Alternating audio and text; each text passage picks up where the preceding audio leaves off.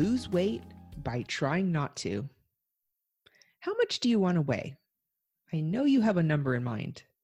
Maybe it's 180, maybe it's 150, maybe it's 135, maybe it's just getting under 200. Whatever it is, we women all have a number we want the scale to read when we step on it. But how did you choose this number? Is it based on how much you weighed when you got married? Or when you turned 50 or 40 or 30? Is it based on simply how the number sounds? For instance, I weigh 180 pounds. That sounds like so much. I should weigh 160. I need to lose 20 pounds. Again, where does this magical number come from? We women often do the same with what size we wear. Unless it's something we can't control, like our shoe size or our body shape or our body frame, we're obsessed with slipping into a smaller size.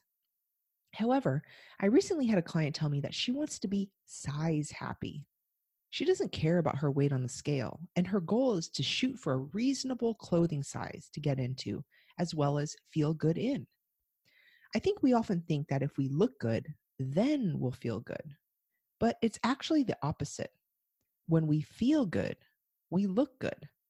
So then focusing so much on how you look or what weight or size you are is the wrong area to place your attention.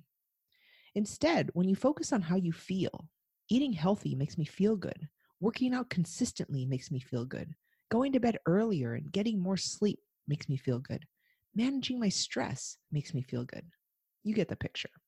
When we focus on things that make us feel good, we keep doing them because they make us feel good. Our consistent healthy actions compound over time, and feeling good results in looking good, looking fit, fresh, and rested. I know, I'm a woman. Shedding our deeply ingrained desire to be a certain weight or size is a long process. It takes time to chip away at why we are so compelled by the digits on the scale or this number on our clothing tag. But take comfort in knowing that you don't have to carry the burden of reaching these numbers if you don't want to. Taking the focus off of them might actually be what gets you there. Let's continue the conversation. Meet me and others on this journey over in our Me Time Midlife community on Facebook. I'll see you over there. Thanks for listening. I'll see you next time.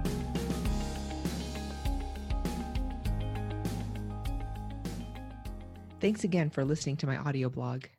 If you're a woman in midlife who's been feeling stuck for a while, needs some extra support as you make healthy changes in your life, or simply needs a gentle nudge in the right direction, I might be able to help. I've set aside some office hours to provide laser coaching time for you. You've heard my voice. Now I'd like to hear yours. Feel free to book a time to talk with me. The link to do so is in the show notes. Thanks again for listening. I'll see you next time.